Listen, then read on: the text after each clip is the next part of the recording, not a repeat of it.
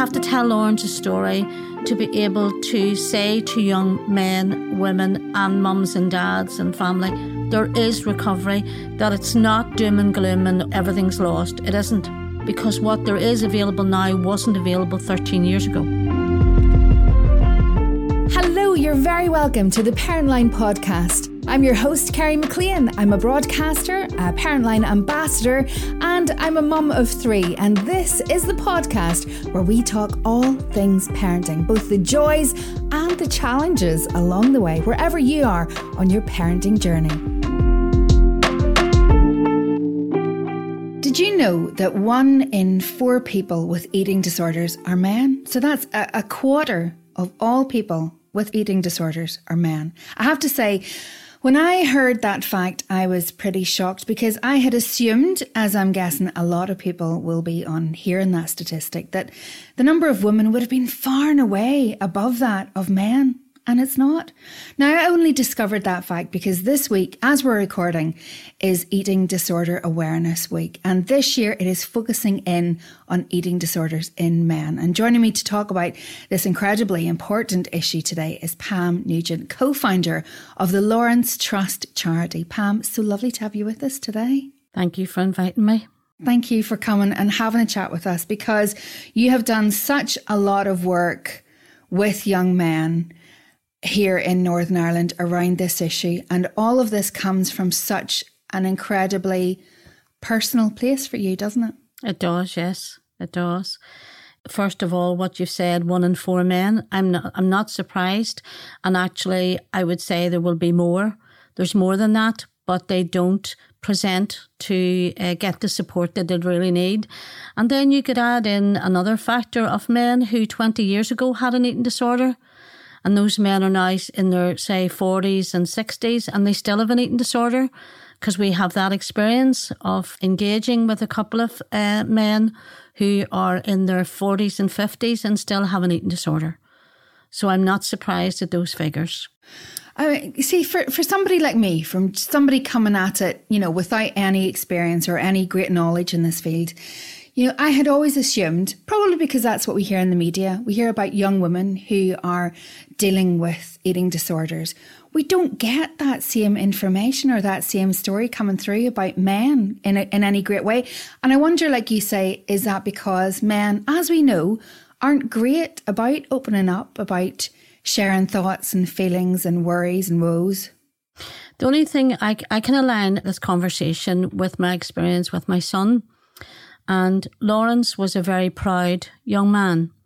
And he was about 18 when we started to notice him losing an awful lot of weight. And he felt shameful that he wasn't able to cope with life. Now, I always talk to people and say the advertisement that you see of the man, there's an advertisement on the TV at the moment, the man getting out of the work van and saying, "See you tomorrow, boys, I'm grand." And then the caption saying, I can't cope with this. That's exactly right. That's exactly what men feel with eating disorders. That's what Lawrence felt. To his mates, he was the clown and he was the best fun. But underneath it all, he was screaming. He was screaming. He couldn't cope with the stress of everyday living. When he passed away, one of his closest friends said to my older son, "Why did he not talk to me?" And that says it all. Why did he not talk? He couldn't talk because he felt the stigma of mental health and felt the shame of it. And he worked in a mental health setting as a care assistant. So every single day he saw men who were suicidal, men who were like himself. And I would imagine that made it 10 times worse, that he definitely wasn't going to tell anybody that he was actually feeling like they felt. So there's part of your problem of men not opening up. No, they feel it's too, because they've been taught all of their life, you have to be a man, you have to be a man, you have to cope, you can't you can't cry, you have to be a man. And that starts in primary school. Up there, rub your knee and go on. You're fine. They're not fine. Don't be crying, yeah. Don't be crying, that's what they're told. Crying. Not everybody's fine and not everybody can deal with that. Not everybody's strong-willed and strong-minded. And one of the things I would say, Kerry, before we go on, See, people who have an eating disorder, men and women, they are more sensitive to this world than some of us. But it's their coping strategy is their issue. They can't find a way of coping with that sensitivity. You say, Pam, that he was, did you say 16 whenever he started? I would say Lawrence was about 18 when he started to show signs. But actually Lawrence was about 11 years of age when he started to regurgitate his food. And our Lawrence loved his food. And we used to think, oh, he's just ate too much. But actually I would say Lawrence was being sick. So as you know, in children can have an eating disorder from 8 years of age. And you would ask yourself again, why would a child at 8 years of age, who, in want of a better way of describing it, lives in fairyland and wonderland and finds life so wonderful and marvellous, but yet there are some kids, as I said to you, who are born emotionally intelligent, born sensitive. They are the children who are not living in fairyland and not finding life, great, and worry about what people think of them. Even in primary school, their peers, worrying about their peers, what they think of them, and mommy and daddy want me to do well, and I'm going to let them down, and I'll not be able to do this and this, and I'll not be able to get these grades. And that carries right the way through to their teenage years. And when they become 18, 19, 20 at university, they can't cope with the stress. And what do? Just like a person who's an alcoholic, they turn to something and they use that. That triggers that coping strategy, and the cogs start to play in their head, and everything is a disaster and everything's big, larger than life. And it goes on. And for parents who are listening to this podcast today, I guess one of the things that would be in their head, it certainly is in my head thinking about this, is, you're saying about he was presenting with, like signs from the age of 11. I don't even know that I would know what to look out for, or I don't know that I would see anything other than, oh, this is normal. You know what I mean, Pam? Like how I'm sure you must have parents coming to you all the time saying, I just didn't see anything. I just didn't see anything there. Nor did we. We didn't either. And when I look back now on reflection, and with having engaged now with people who run eating disorder groups and people who have recovered and are able to deliver workshops, I noticed that Lawrence always was worried. He was the one always worried about what people thought of him. He had this sort of flippant attitude to school, yet he was an extremely intelligent young man. And I'm not just saying that because I'm his mum. I worked in the school secretary, and the principal actually told me that he was a very intelligent young man. But there's the attention span. He couldn't focus on, it meant, learning and developing and wanting to do well. He wanted to do well, but he wanted it now. Right now, this minute. There's the self-esteem, because a person with an eating disorder has no self-esteem. They have no confidence. They suffer an awful lot of anxiety, and they suffer stress. When he was 14, 15, 16, 17, 18, that's what I started to see. And I realised as a wee boy at big school, as they call it, when he was 11, 12, I realised that no, Lawrence couldn't cope. And the problem we have in Northern Ireland is with a lot of GPs, they don't acknowledge it, or they don't recognise it's a mental health issue. It's not about food. And I'm talking now directly to mums and dads, brothers and sisters. It is not about food. It's about their mental health, their stresses, their worries, their fears, their fear of letting people down, wanting to achieve, wanting to be the best. And that must be mega pressure on their sons and daughters' heads. Must be very hard. Lawrence was a very athletic soul as well, wasn't he? He was. He played football from he was 10 years of age. And that's one of the things that Freddie Flintoff actually, when we did the interview, recognised and said to me, because we had a photograph up on the wall of Lawrence kicking in a ball kick. And he said, I see that Lawrence plays football. He said, and then we talked about him wanting to be the best. And he was a very good footballer, actually. And I said he stressed out an awful lot about winning, the team. And my son Chris would have said Lawrence would be the one that lost the head. You know what I mean? When the team was nearly telling them off, you're not doing this. And Freddie said he was exactly the same. That's exactly how he felt. He had to be the best. Because we should say Freddie Flintoff made a documentary about exactly this issue, and one of the people he spoke to for it was yourself.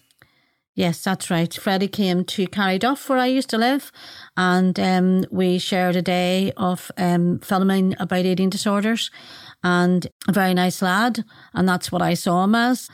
But unfortunately, whenever I asked him about if in 20 years' time if he could fast forward, would he still have an eating disorder, and he said yes. So that told me everything I needed to know in my mind, that he can't see any way out of it. And that's what a person, he summed Lawrence up, because Lawrence was in denial. People with eating disorders, nothing wrong with me. Even though you can physically see the weight loss, and mind you, some people with bulimia don't lose weight. But you can see the stress in their face. You can see the changes. As a parent, I saw Lawrence became, for the want of another word, really paranoid. And very easily agitated, worried about everybody, worried about everything, and wanted to be, as I say, totally the best. Perfectionist. That's another trait in a person with an eating disorder. They are perfectionists. For example, Lawrence's hair, he used to call it the do. And he used to, when mummies all loved to rub their children's hair and loved to rub their head, and it was, don't touch the do, mum. And when he went to get the hair cut, he would have come home after the barbers and cut it again. He was so perfection, it had to be perfect. And I've spoken to various people who have survived eating disorders, and that's one of the things. They say they are a perfectionist at everything they do. So that's another trait. Whenever you realised what was going on, Pam, was that because you had put all of the clues together and figured it out? Or did Lawrence come and talk to you and say, actually, Mummy, this is going on? Lawrence, how we sort of caught on was Lawrence was starting to vomit. Every time he had his dinner, he'd get up at the table. And then he would have come back down and said, I'm starving. And we would have said, how can he be starving? He's just ate a full dinner. And eventually my husband sort of caught on that he's being sick. And he would have been sick outside. And he'd have been sick in the bathroom, and there's stains in the toilet that you can see. And for us, we're dealing with an adult. So we're not dealing with a child of 14, 15, we're dealing with an adult. And he worked in a mental health setting. So he knew the score. He wanted help, but he didn't want us to take him to where he could get help. And again, it's because of the lack of confidence, the shame, that barrier, that stigma about eating disorders.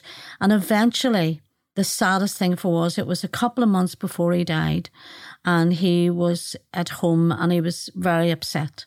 And we had said to him, Lawrence, you have to tell us, son, what is it? And he said he had an eating disorder. And he said, I'm being sick every time I eat. And we knew that. And we said to him, we have known that, but we didn't know how to approach you, and we didn't know how to approach. And he cried very hard, and he cried in despair that he didn't want to be like this. He wanted to be like everybody else. He said to me, I just want one day where I'm not sick and I don't have to worry. And he got that one day, but it was the day that he died, because he was out working with his pop. His daddy was a joiner and had his own business, and he was out with him, and he came home and he said, do you know what, Mum? I have been sick today. And that was the first time in 8 years, basically, that Lawrence wasn't sick. And then he passed away that evening. So he really wanted the support and the help, but again, it held him back. He felt too ashamed, and he lost his confidence in believing that he would get well and he would get better. Pam, my heart breaks for you whenever I hear that story. I'm the mummy of a wee boy. Well, he's not a wee boy, 6 foot, but I think we always look at our boys, and they're always our wee boys to us. And just, I can't put myself in your shoes because I think it's too hard actually to go there and to think what that must have been like for him to open up to you at that moment. I mean, I'm sure your first instinct was, I need to get him help. I need to find something. I need to find the answer, and we know that there's no answer sometimes, but that as a mummy is your first response, isn't it? That's exactly right, because I've said to people, the first thing you want to do is fix it. You want to fix it as a mummy and a daddy, because daddies are very good as well. Of course. And whenever he told me that, I said to him, son, you need to get help. He refused. He wouldn't. And sadly, Lawrence attempted to take his own life a couple of times. And one of the occasions he attempted to take his own life, we said to him, Lawrence, how would we ever live without you? We could never live without you. And he said to me and his daddy, I don't want to be here. And I, at the time, because you're not thinking of death, you see, you're not thinking of that. And I had said to him, when you tell me you don't want to be here, are you telling me you don't want to live with us? You know, like you're now, this was him like 24 years of age and 23 years of age. And we said, like, we can help you get sorted out. And so he says, no, Mum, I don't want to be here. So he felt this earth was too difficult. And it's taken me 13 years to understand that, to be honest with you, that he found life too difficult to live. But that doesn't mean that's the message for everybody, because there is recovery and there is hope. I have to tell Lawrence a story to be able to say to young men, women and mums and dads and family, there is recovery, because what there is available now wasn't available 13 years ago. But as I said to you, the GPs need a little bit more training and some more information and a greater understanding when someone comes to them and presents themselves with losing weight and feeling ill and feeling stressed. They have to remember two things. One is it's a mental health issue. And the second thing, it's taken major courage for that person to come to the doctor and admit they've got an eating disorder. We'll be back in just a minute after this short message from the Parent Line team. Parent Line NI is a free confidential service offering advice, support and guidance on any parenting matter. If you would like some support with any of the issues raised in today's podcast or any other parenting issue, please call the Parent Line team today on free phone 0808 8020 400 or check out our Facebook page for more information. Now, on with the show.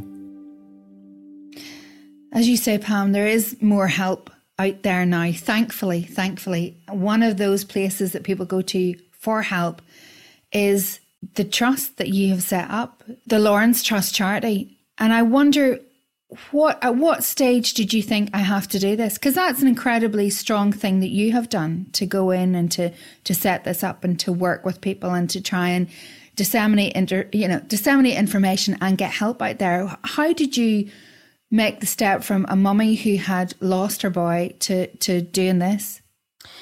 What happened was, whenever Lawrence was very ill, and even though he went to work every day, he was ill. And I remember saying to my husband, who's going to help us? Where do we go? Who do we talk to? We'd been to the GP and they didn't understand. And we thought, what are we going to do? And when Lawrence died, even though he died in 2009 and we didn't set the charity up to 2012, I remember thinking, I am going to never let people suffer the way we have suffered. I want them to understand this terrible illness, which you have to be honest and straight about it. It's a killer. It's just the same as cancer and diabetes and all those major illnesses that people suffer. It is one of those. And I don't think that a lot of healthcare providers understand that. And that's the reason why we set the charity up. We actually just decided to start off with a website, which we have. We never thought in a million years it would evolve to media campaigns and having an information line that families would contact us. And we also sponsor some workshops for people who deliver eating disorders to families and carers.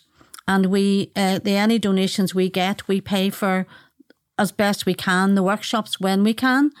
And we're now part of the Eating Disorder Forum for Northern Ireland. And I'm the chairperson of that at the minute. It is a group of various core funded and non-core funded organisations. And I think what we did through the charity was we raised awareness.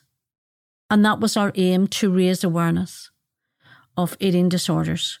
And to let people know, yes, we had to tell Lawrence's story, but yes, there is hope and there is recovery. And I want parents and families listening to this podcast to realise that it's not doom and gloom and that everything's lost. It isn't.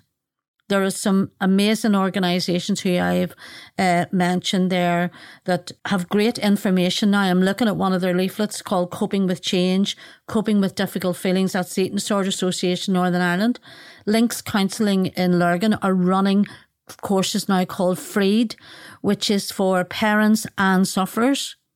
And we have sponsored one of those courses. We're going to be doing it ourselves to learn more with the parents, because my experience with Lawrence's eating disorder is very different to some other people, because Lawrence didn't get the services. And so Lawrence never got weighed and never got bloods taken and never got an eating plan and all of that. He never got any of that. So I'm learning a lot of new things.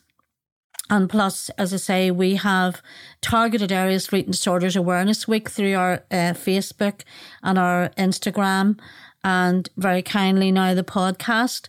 And we never thought that any of that would ever happen. We're amazed, actually. I can remember us sitting in the BBC studios with Noel Thompson and Karen Patterson, and I remember saying to my son Chris, would you ever have believed it? That we're sitting here and we're going to be doing this interview. Would you ever have believed this? That Lawrence's memory will never be forgotten. But people had thought that I had started the charity in memory of Lawrence. No, I didn't. I started the charity to help other parents and families who were in our position and don't know where to turn and don't know where to get help. Can I ask, have you seen a big uptake in the number of people who get in touch with you, who are looking for help? You know, is it something that people are more open to coming? And since things like Freddie Flintoff's documentary went out, are people more willing to come and say, look, you know, this is going on either to me or to a member of my family or to my child? In the last 2 years, this might sound very little, that we have had 22 families who have contacted us over the last 2 years and shared their stories with us, and we have provided them with information. But for me, that's 22 families too many. We shouldn't be even in existence, because if there was the health providers' support, and I'm talking about proper funding to fund research into eating disorders, why does it happen? To fund and how to greater support for people, we then wouldn't need to be in existence, because they would be doing the job. For us and for the other voluntary organisations, we plug the gap. And yes, I like to think that through our media campaign and the work we have done by raising awareness, yes, more people are coming forward and willing to come forward. Another part of our eating disorders, and I've never ever shared this in public yet, it's maybe too soon in a way to share it, but I'm going to tell you about it, is when Lawrence died, on his death certificate was undetermined. And that really upset us, and we felt totally disrespected. Because, as my husband said, everybody dies of something.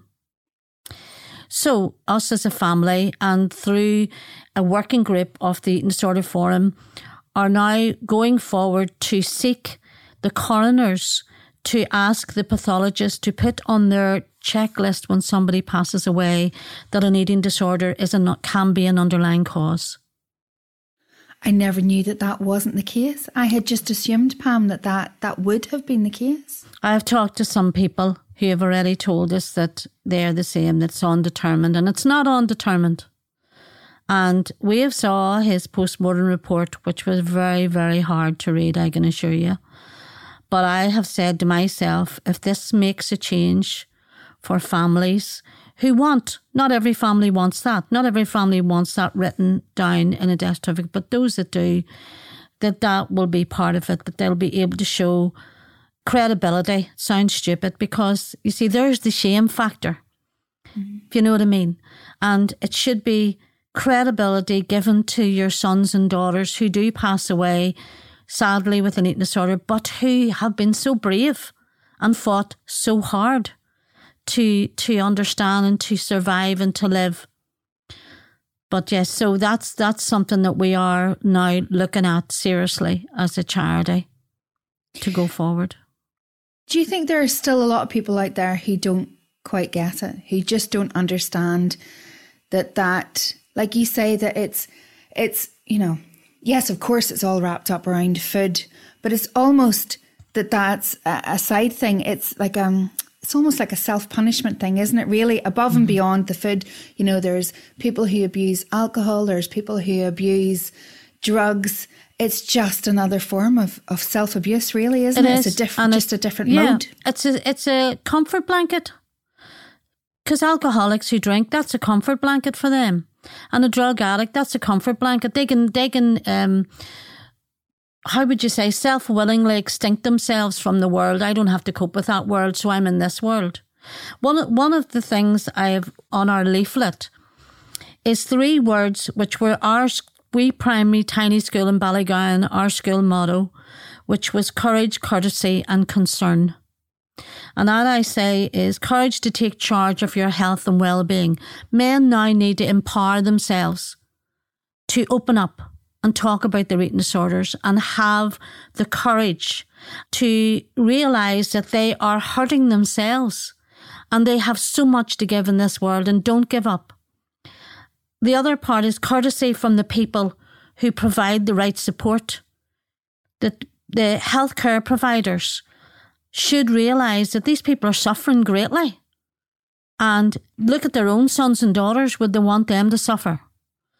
And concern should be from their families and friends and carers, that they are concerned enough to get them help. Now, it is very hard with an adult. We find it very hard. And it wasn't until towards the end of Lawrence's life that we went privately to get Lawrence help. But actually his heart couldn't hold out, so it was too late. But he was starting to turn a corner that day I told you he didn't vomit was the first time. And for those parents or carers who are listening today who do have huge concerns about the young people in their lives, what's the first step? What would you say? You know, look, this is the first thing I would tell you to go and do. What would it be, Pam? Well, the first thing is don't lose sight of your son or daughter. In other words, we saw only Lawrence and the eating disorder. We lost the sight of our son, who had great talents and skills and a wonderful personality. And every mum and dad will see that in their son or daughter. So don't lose sight of that. And don't become an eating disorder family, because we did. We actually knew when we bought food for Lawrence that he was going to vomit it. But we bought food for him, for example, on a Saturday. We had our shopping, and by Monday there was nothing, but we weren't fed. Lawrence was fed. And we would ask them, parents need to get educated, they need to get informed, and they need to have an understanding of eating disorders.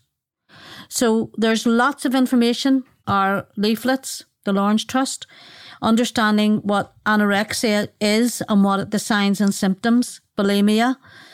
Bigorexia is another one from muscle dysmorphia. You know, the Y-shaped, where men want to be the Y-shape. Yeah. And that's all they can see. And actually, when they are working out at the gym, which is another form, not now, when I'm saying another form of distress, it's men I'm talking about who are obsessive with the gym, go 7 days a week, every hour that God sends, and keep wanting to pump the iron, can't see that they actually are the Y shape. That's muscle dysmorphia. They don't see it the way you and I would see it. And binge eating disorder, which is another forgotten one, that people who, and we all do it, when we're emotional, we all binge and eat things we shouldn't eat. But there are people who binge a lot more than the normal person. So they need to understand, parents and carers need to understand, so does the person with an eating disorder. They need to understand the impact of what an eating disorder does to their bodies. Like, for example, Lawrence was always cold and he had lost a lot of weight, but he would have wore layers and layers of clothes to make and look at that he was all right. And he then he got insomnia, he couldn't sleep. And yes, he would have drank, but he would have binge drank like a lot of young people do, but he would have vomited that out. So he kept drinking, you see, and the same with eating. He ate and he could have sat for 3 and 4 hours and he could have ate and vomited every time he ate. So you could be talking like 10 times a day, 15 times a day, 20 times a day. Lawrence would have been sick. So, and another thing is repeatedly weighing themselves. So always checking their weight, which is another sign and symptom of the eating disorder. And poor blood circulation, their teeth. Person's teeth who has an eating disorder, because when they're vomiting up all the acid. It's destroying their teeth. And they say that they get baby hair, a baby down, that when a newborn baby is born, they get that again, which we noticed in Lawrence's hands, like a wee newborn baby, that wee downy hair, that's another part of the impact of an eating disorder does to the body. And then you come to the mental health, where they find it so hard to live. So all of those have a major impact on the body. And if you're noticing any of those and you're starting to think that maybe there is something there, I guess the first stop is always a GP. You have to. Yeah. And then after that, if you're not getting the answers, keep pushing. Contact somebody like yourselves. Contact Parentline. I'm sure we can point you in the right direction. Lifeline. Just keep pushing. Yeah.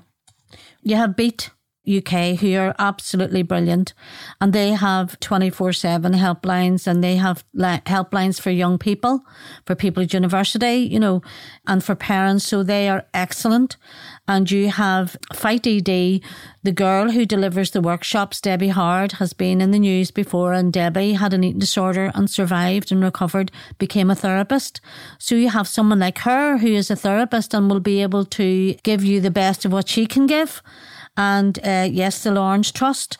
And then, as I say, the Eating Disorder Association, where they have groups now for men once a month. If you go on to their website, if people go onto their website, they'll find the information they need. Because our website is an information website.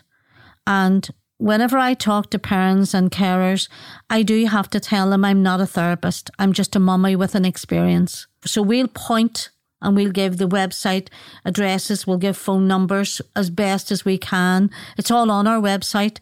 And another one in the Eating Disorder Association have a great booklet out, and it is called Breaking the Cycle and Coping with Difficult Feelings and Being Positive. When you're upset, look for thoughts that make you feel this way. Try to work out whether they're rational or irrational. And again, that's one of the things people with eating disorders, their thinking is irrational. So it's a very complex illness, but it should be treated the same as people, as I say, with cardiovascular disease, with diabetes, with MS, with heart disease. Those people need to be treated and given the same care and attention.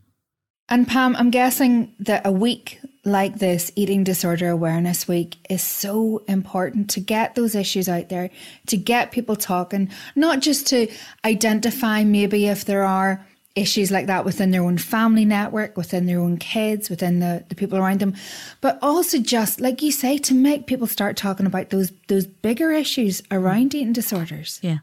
Talk. That's what they need to do. Families, mums and dads, if they can, or brothers and sisters, try to create a safe space where that person is going to divulge how they feel. And remember that when that person does that, they will feel vulnerable. They will feel they're weak. They are really telling you how they really feel and how difficult life is for them to cope with the simplest of things. Like, for example, going on holiday. When Lawrence went on holiday, by the time he got there, he was mega stressed. We didn't even know he was on antidepressants because they're secretive. Person with an eating disorder is very secretive. And my other son was with him because they were best friends and they had the same circle of friends. He says, Mum, he was totally tortured. He couldn't cope with the whole thing. Getting on the airplane, you and I would be jumping for joy and exciting. No, That's mega stress. So it's the family understanding the stresses, and don't always focus on food. Again, people with eating disorders have told me this, that their families always focused on food. Everything was about food and why you're not eating. You don't need to do that. What you should be doing is saying, is everything all right? I'm here if you want to talk to me. I love you very much and I care for you. And if I can help you, let me help you. I so wish with all my heart when Lawrence passed away, I met up and started to engage with these different organisations and learning about eating disorder. I thought, where were you when I needed you? You weren't there. But we are here now. And the Lawrence Trust is here along with all these wonderful, amazing organisations to help people. Pam, thank you so much. It's a real honour to have a chat with you today, and my goodness, what incredible work you're doing with getting that information out there and being that bridge between people and the help that they need for themselves or for the young men or young women in their families as well. Thank you so much for taking the time. You're so welcome, and thank you very much for allowing me to come in and do this. It's important. It absolutely is. Thanks for listening to the Parent Line podcast. If you'd like access to the next episode as soon as it goes live, just click follow wherever you get your podcasts. At Parent Line, we love supporting as many parents and carers as possible. So if you've enjoyed this episode, we'd love you to consider sharing it with a friend, colleague, or family member. Don't forget, if you would like support or guidance with any parenting issue, we're here for you on 0808 80 20 400. Catch you on the next one.